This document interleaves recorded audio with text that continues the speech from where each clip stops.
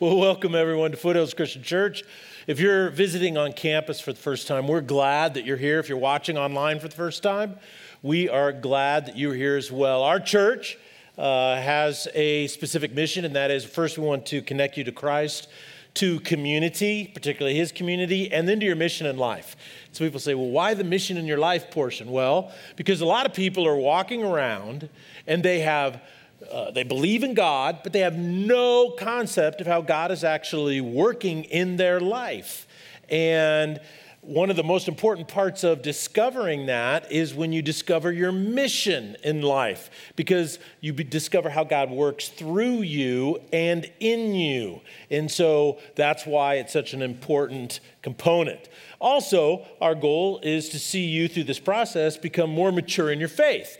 We're a church, we believe that fluff is just not enough. We need to understand what we believe, why we believe it, and why it's the truth. And so we kind of try to dig deep on that. And that's why that FH First Steps class, if you want to sign up for it right now, you can by just scanning that QR code, especially if you're watching online. It'll be on your screen, and you can kind of scan that QR code. It takes you to registration page. It's, about 45 minutes to an hour long. Some of the pastors will be leading it. It's just 3 weeks long.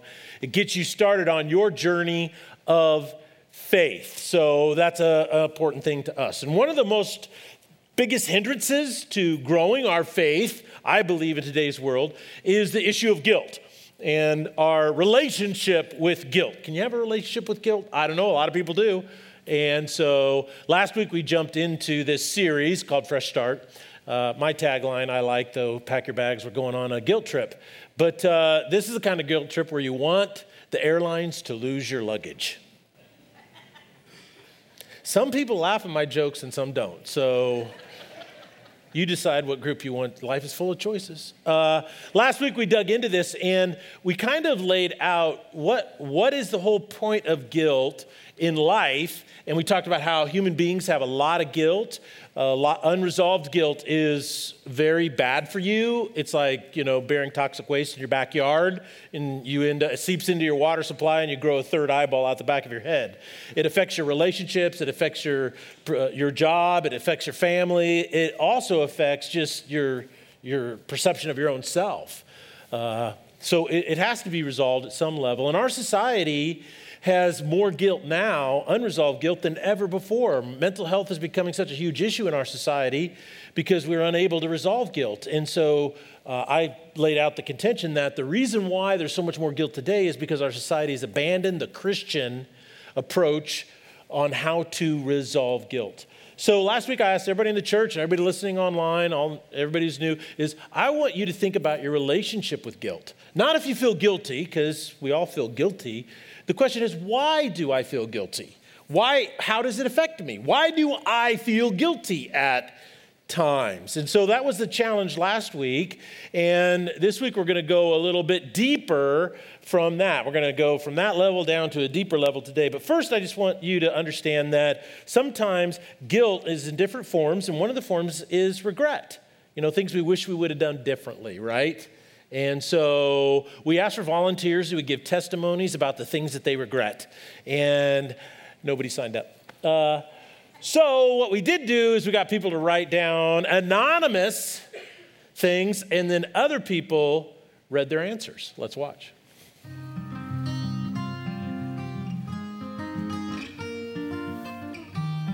They regret not working hard enough in certain aspects of their life, including football and friendship. Destroying relationships because they were too selfish. They haven't quite forgiven their parents.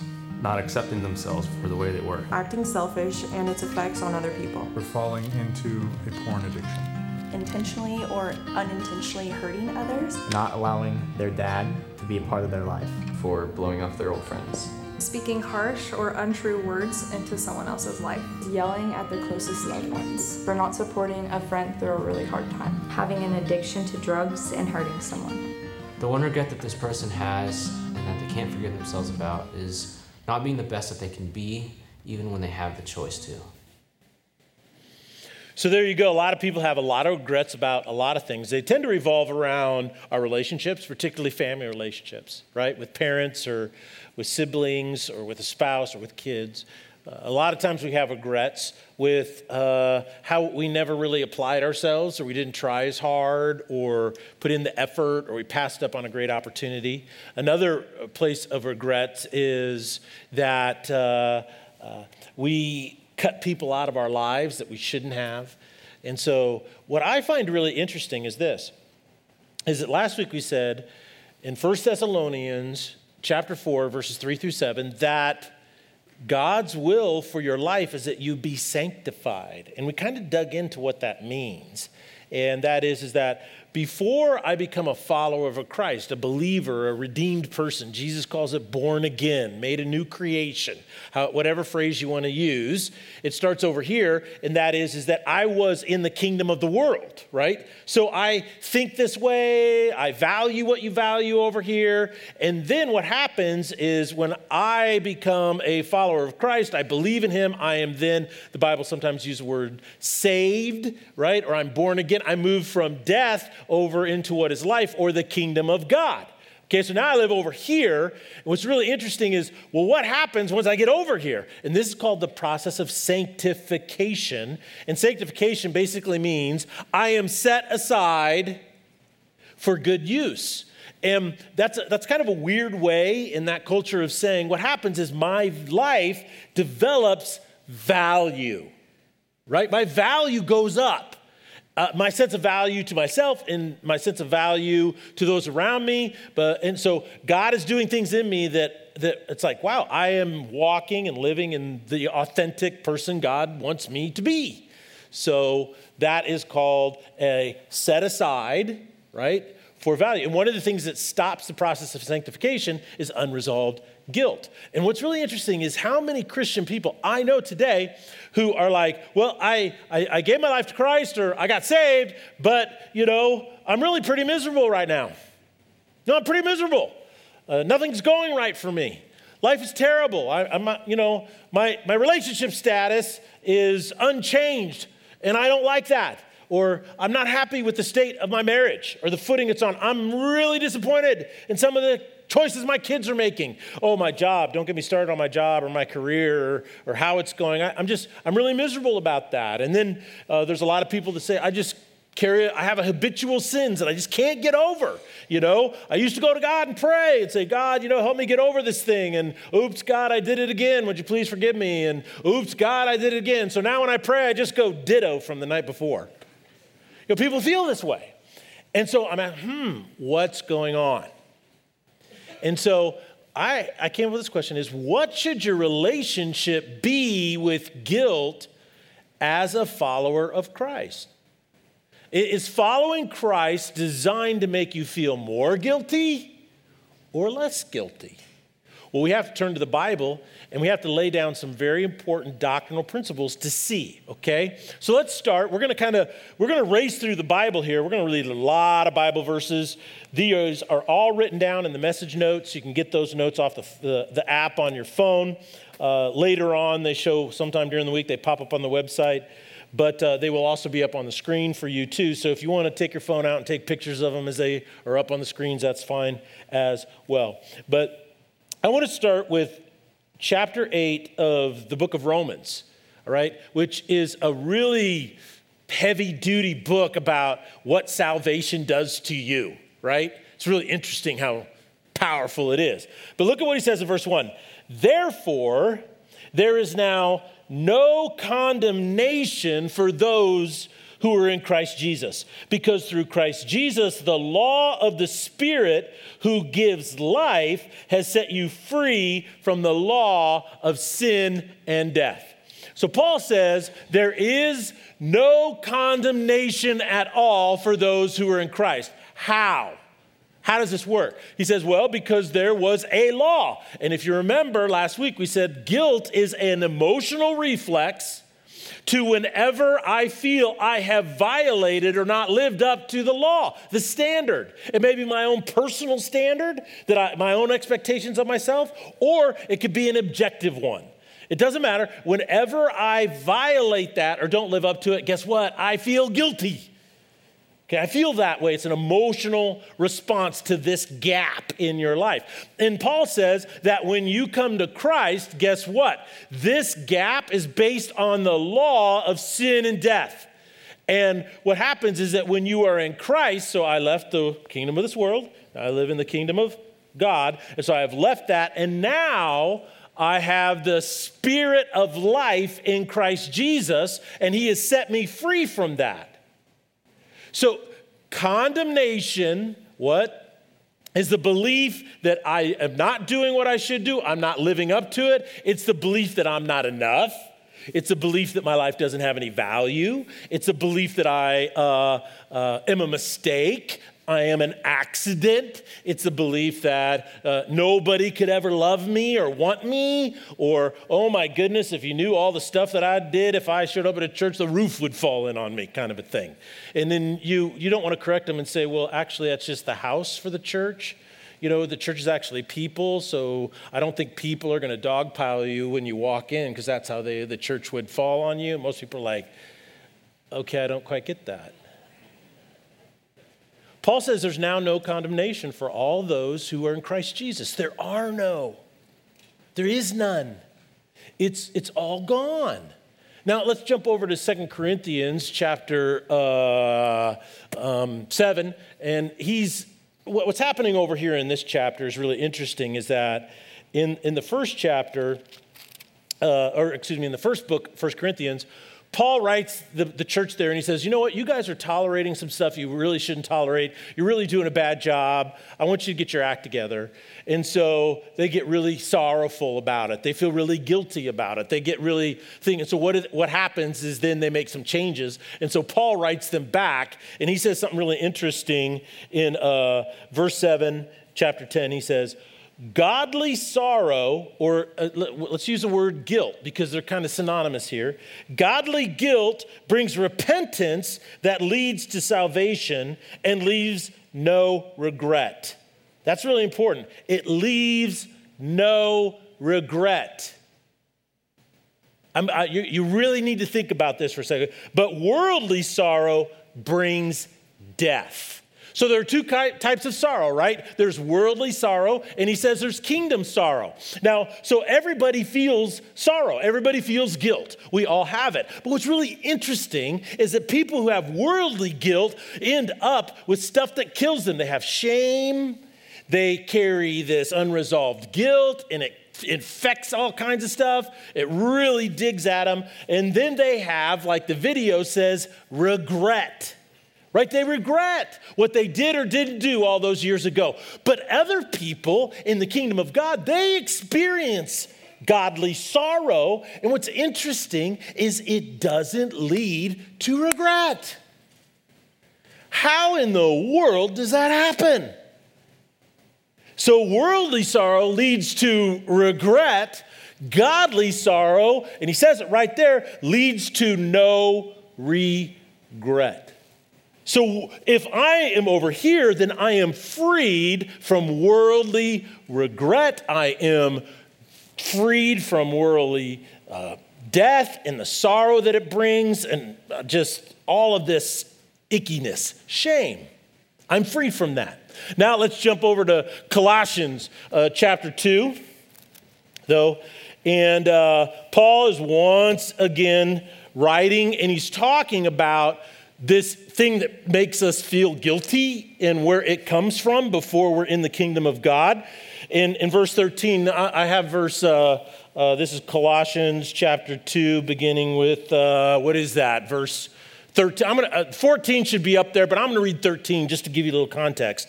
Because notice what he says. He goes, prior to living in the kingdom of God, verse 13, he says, you were dead in your sins and the uncircumcision of your flesh. So you were dead.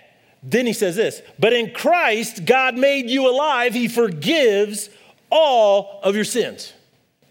So What this means is that if you lived a relatively good life and you never made any big mistakes, maybe you stole some cookies or you played hooky from class, or maybe what you did is you did some speeding more than just 10 miles over, because if you're under 10 miles, it's one level. And you do a little bit of that and you only tell white lies to your wife, then Jesus died for those sins. But if you do the really, really big ones, well, you better carry those with you for the rest of your life and feel guilty about it.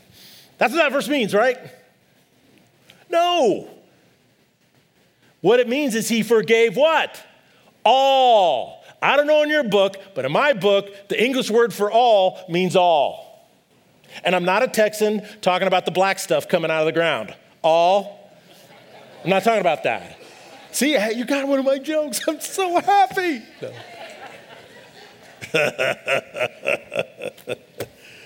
Verse 13. How is it that he forgives all of our sins? How does he do it? How is it that everything that has a potential to make you feel regret? He says, he canceled the charge of our legal indebtedness, which stood against us and condemned us. What did Romans 8 say? There is now no condemnation. And here he says, look, this is the stuff that condemned you. He took it all away, and my favorite phrase, nailed it to the cross. So that's why the sign of death becomes the sign of life for those who live in the kingdom of God. You see, when they become redeemed, it's like he nailed it to the cross. And that is such a powerful thing. I'm not supposed to live with all this regret and this shame because God doesn't want me to live in the kingdom of the world. He wants me to live where? In his kingdom here right now. If we're going to flip over to Hebrews. Hebrews is really a fascinating book. It's the most complicated Greek in the New Testament. It's considered, when you're studying in translation, this Hebrews translation is the last one you do because the language is so complex and high-minded. It's a real high level. It's like the Shakespeare of Greek, I guess. I don't know. You read the words that are English and go, what in the world is he talking about? I have no idea. But in Hebrews, the book was written for this purpose, and that is in 67 AD, just prior to that, is the Jews rebelled against Rome again, and the Roman emperor said, okay, I'm sick of this. I'm sending my son, General Titus, down there, and he says to his son, I want you to go down there, and I want you to destroy Jerusalem. I'm so sick and tired of these Jewish people. I don't want you to leave one stone unturned. So he goes down there. He actually besieges the city for 3 years, and he starves them to death, okay? He just puts a vice grip around that thing. 3 years later, they don't have anything. And so the people that were following Jesus in the city of Jerusalem at that time, they came up with this idea, and that is, well, when you read the Old Testament, God would come in and save the Israelites, Remember that time he killed the 180,000 Assyrians, You remember the story of Gideon, and he freaked them all out? He goes, if we return to the Old Covenant, guess what? God's going to come in and save us. And so the writer of Hebrews writes to the people who are thinking that, and he basically says, that's a really bad idea. And this is why, okay? Because the old covenant can't do what the new covenant can do. And what does the new covenant do? Chapter 8, verse 12. Now he's reading from a prophecy of Jeremiah, and he's saying Jeremiah actually prophesied that this would happen one day. And what would happen? He says, I will forgive their wickedness and I will remember their sins no more.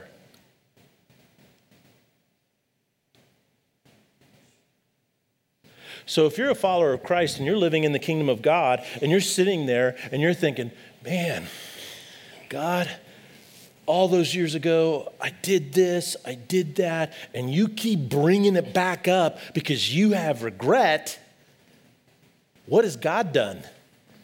He remembers their sins no more. If you flip over to chapter 10, verse 22, he says, because of this, let us draw near. Let us draw near with a true heart. Let us draw near with a true heart in full assurance of faith. Full assurance that the faith brings, having our hearts sprinkled to cleanse us from what? guilty conscience, and having our bodies washed with pure water. So, what is your relationship with guilt as a follower of Christ living in the kingdom of God? It's not supposed to be one that fans the flames of it, encourages it, or grows it, but to heal from it and get over it. That's God's will. When you come in from the world's kingdom, you are redeemed and you are now in God's kingdom. And now that you are here, you are in the process called sanctification. And sanctification is being purified for good service, which means my value is increasing. This is God's plan for your life.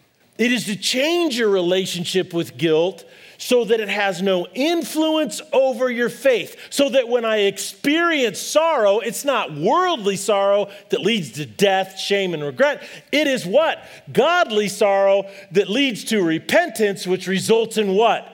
No regret. It's always resolved. And that is what it means to grow mature in the faith. And your life is totally different. It totally changes in ways you could never imagine. You suddenly find courage you never had before. Your confidence goes to places and joy. It becomes a wellspring in your life that just bubbles out. I mean, you just can't contain it.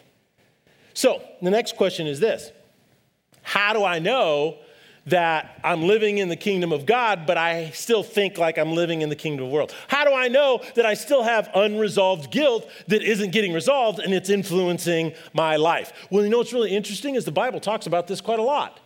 And now when I go through these, I want to point out, and by the way, I just had so many Bible verses today, I had to have 2 Bibles, I mean, come on. We're in Ephesians chapter 4, and what's really interesting is he lists a lot of behaviors that we have. And what I find so fascinating is most people will read these things and they always read them for somebody else. They always read them from the standpoint that, this is what these people are doing, so that I understand what they're doing. But what if, just for today's thing, is that you read them as they were intended, and that is you read them for yourself. And you read them for yourself, right? Not because you want worldly sorrow that brings what? Death. You want not worldly, but godly sorrow that leads to what? No regret.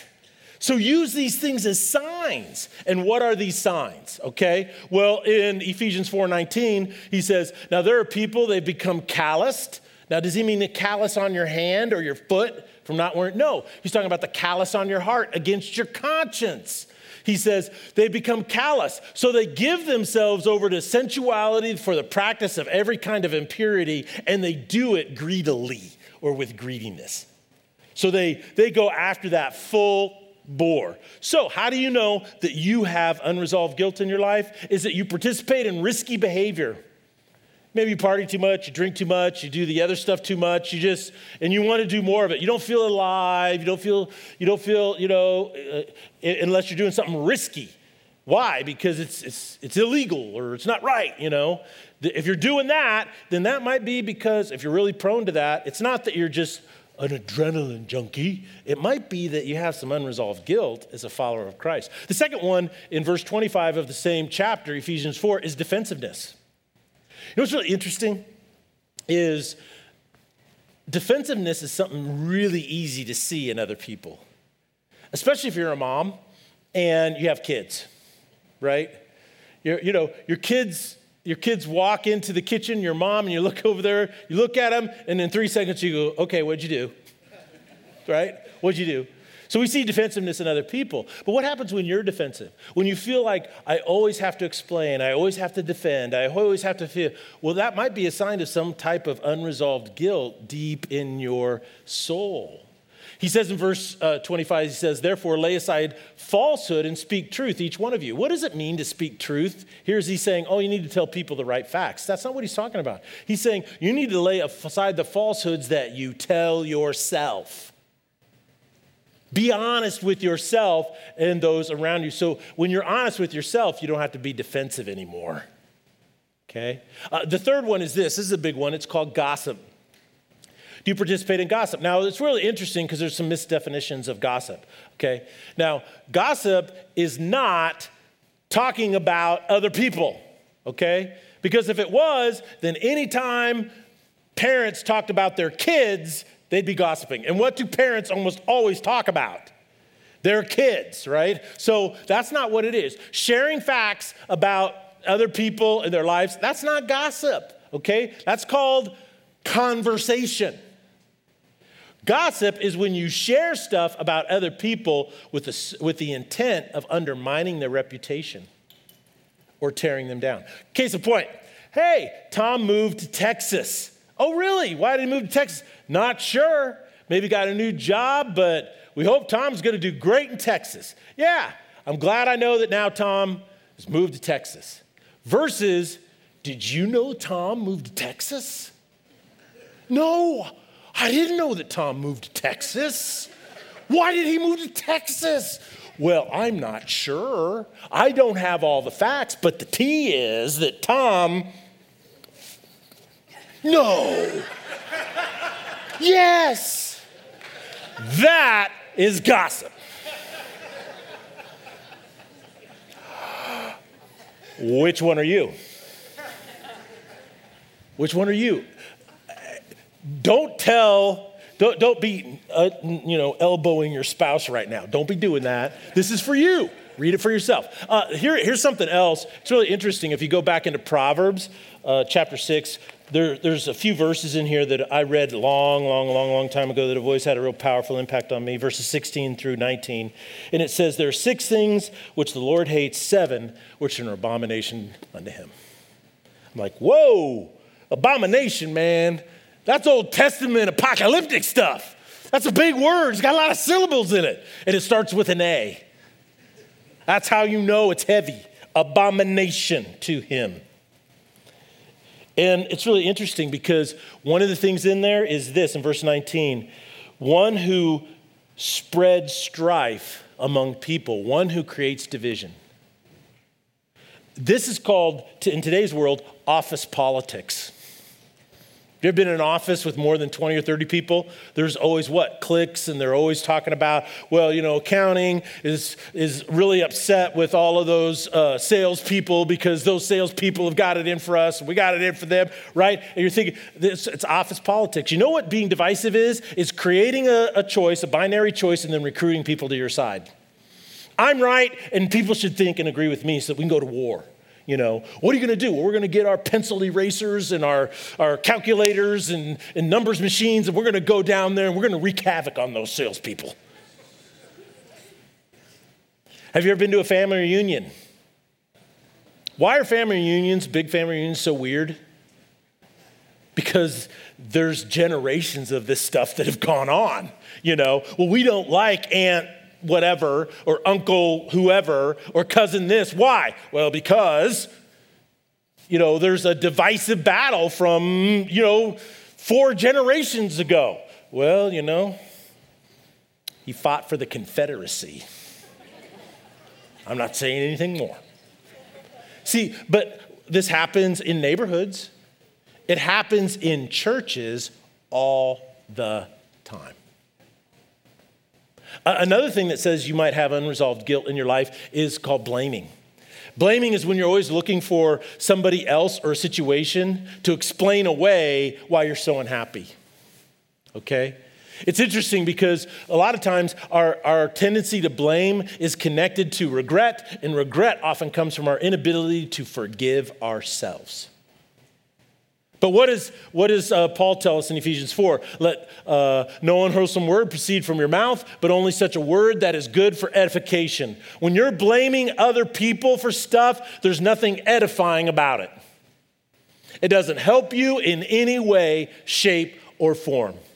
Another way that we might have unresolved guilt in our life is we feel like a victim.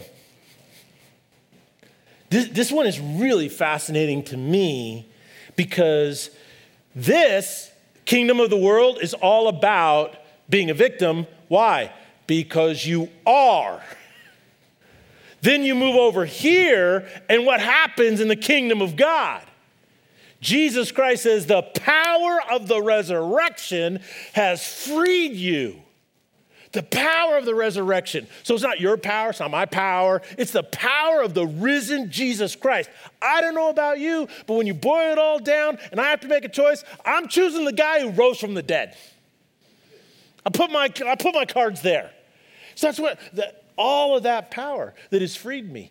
And yet, what's interesting is people who know Christ, who have been asked to live in the kingdom of God, feel like a victim. Isn't that interesting? In 1 John chapter 5, verse 5, it says this: who is the one who overcomes the world but he who believes that Jesus is the Son of God? And in verse 4, right before that, it says, the victory that has overcome the world is our faith. How can you feel like a victim when your faith that has brought you salvation with the power of the resurrection and has promised you to give you the victory to overcome? That's like being said, you've already won the game. Now I'm going to figure out how I can lose it. It doesn't make any sense. It's like being a spiritual contortionist. They don't work because the promise is what? I've overcome the world. Now, I may not have figured it out yet, and there's suffering, and there's problems, there's issues here, but in the end, I have to know that my belief in the resurrected power of Christ has already made me an overcomer.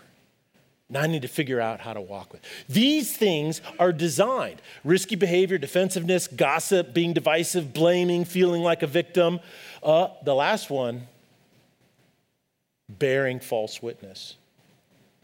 Bearing false witness, most people think is like you're on Law and Order, you know. You're on that show and you go up, put your hand on the Bible and you say, and then, I'm not going to perjure myself in front of a court of law. And you're saying, well, I've never borne false witness. And yet, that's not what the Bible's talking about at all. You know what bearing false witness is? Bearing false witness is forming an opinion without the facts or evidence. Gossip loves that.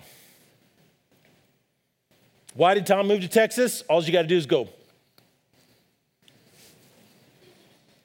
And everybody fills in the blanks. See, what happens is bearing false witness is when you form an opinion without all the evidence, without all the facts. And when do you have all the facts? And what's interesting is our media loves to manipulate us by giving you only the facts that they want you to have, right, to get you to come to a conclusion. They do it all the time. Drives you crazy, right?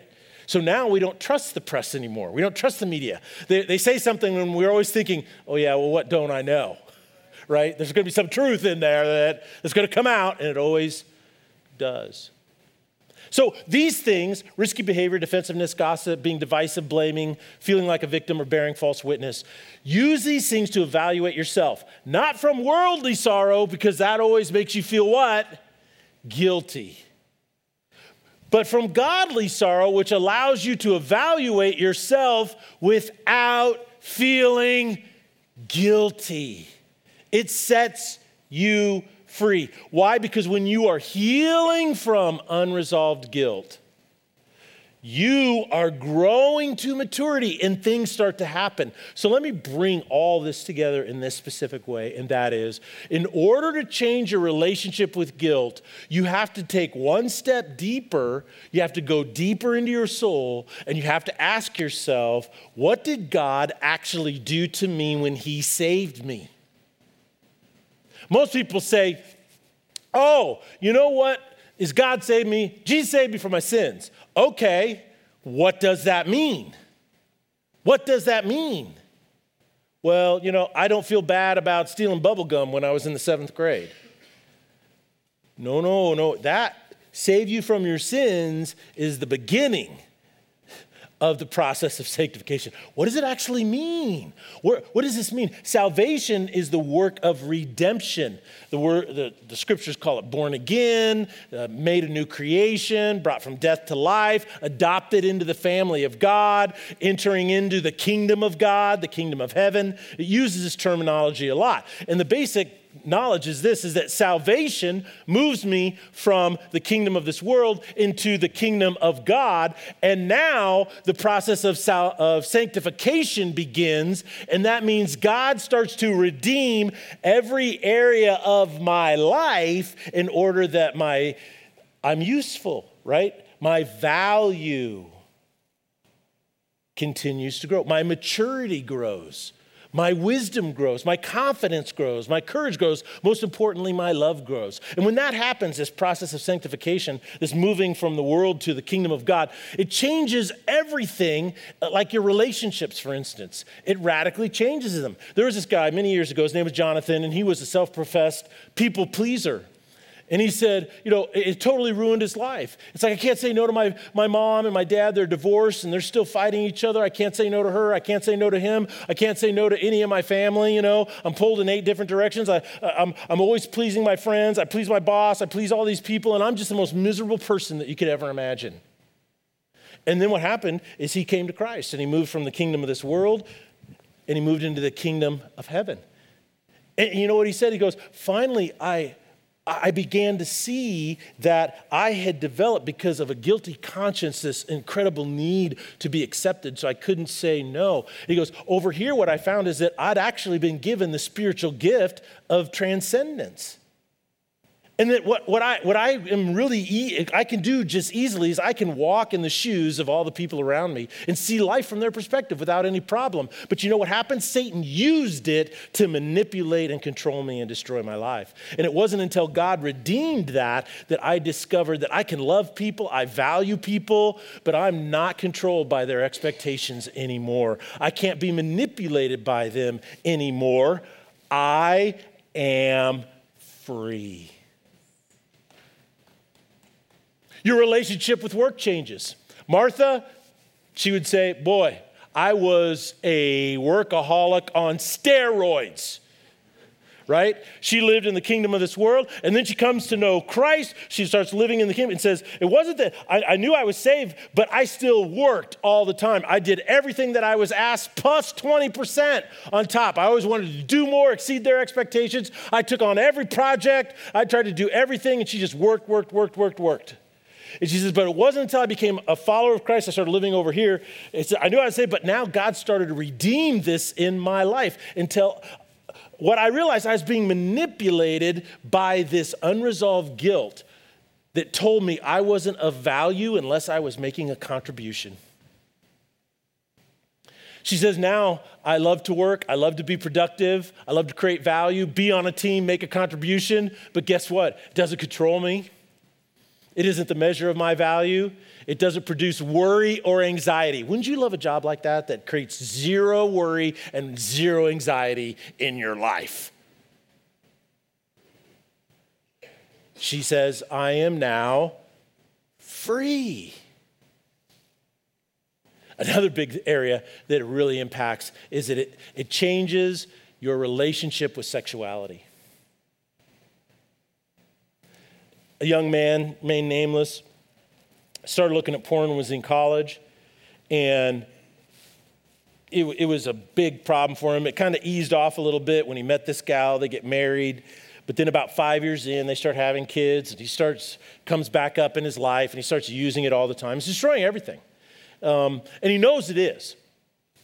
And he says, I went to every single program. I read every single book. I asked people to tell me what to do to try to get freedom from this, and I could never, ever do it. Never, ever happened until I finally went deep into my soul and answered the question, why?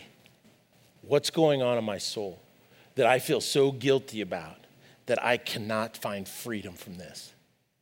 And he said, when that happened was the beginning when I found freedom from this thing. And you see, the issue is your relationship with sexuality changes. You can enjoy it in the right context. You suddenly understand the importance of context and why context is such a big deal, right? Why is it such a big deal? Because if you don't have the right context, then Satan uses it to control you. And you can be defined by it. Most of our regrets and our shame revolve around our sexual mistakes or our sexual drives. And what happens is when we live over here and we're in the process of sanctification, we are being what? Redeemed from that. But most importantly, you know the thing that really changes in your life is your relationship with yourself. Your relationship with yourself. You see, when you're here, you discover who you're actually meant to be. Your real self. The authentic self. Who you are in Christ. It becomes clear. And it's now more realistic than it ever was before. And once you know who you are meant to be, remember the worldly sorrow and the godly sorrow? What does worldly sorrow produce? Death. What does godly sorrow produce? Change without regret. No guilt. Once you know who you're meant to be, guess what? In Christ, it's super easy to accept what you aren't right now. It's easy to confess your sins one to another and thus fulfill the law of Christ. It's easy to love and accept people. It's easy for you because it's like, I can accept the fact that I am so incomplete, such a mess at times, but guess what? I can accept it where I am right now in Christ without feeling guilty. And that, my friends, is the work of sanctification in your life. This is God's will for your life. Use what he's teaching to evaluate yourself in order to walk in the fullness. Because if you've been given freedom in Christ, if you have no condemnation in Christ, if his will is to sanctify you and set you apart, then why in the world would you live here and complain about how miserable your life is? But that's what we do. Oh, this is so terrible. Everything's so messed up, and these people are treating me poorly. Well, yeah, welcome to the human race. I mean, it's a mess out there, right?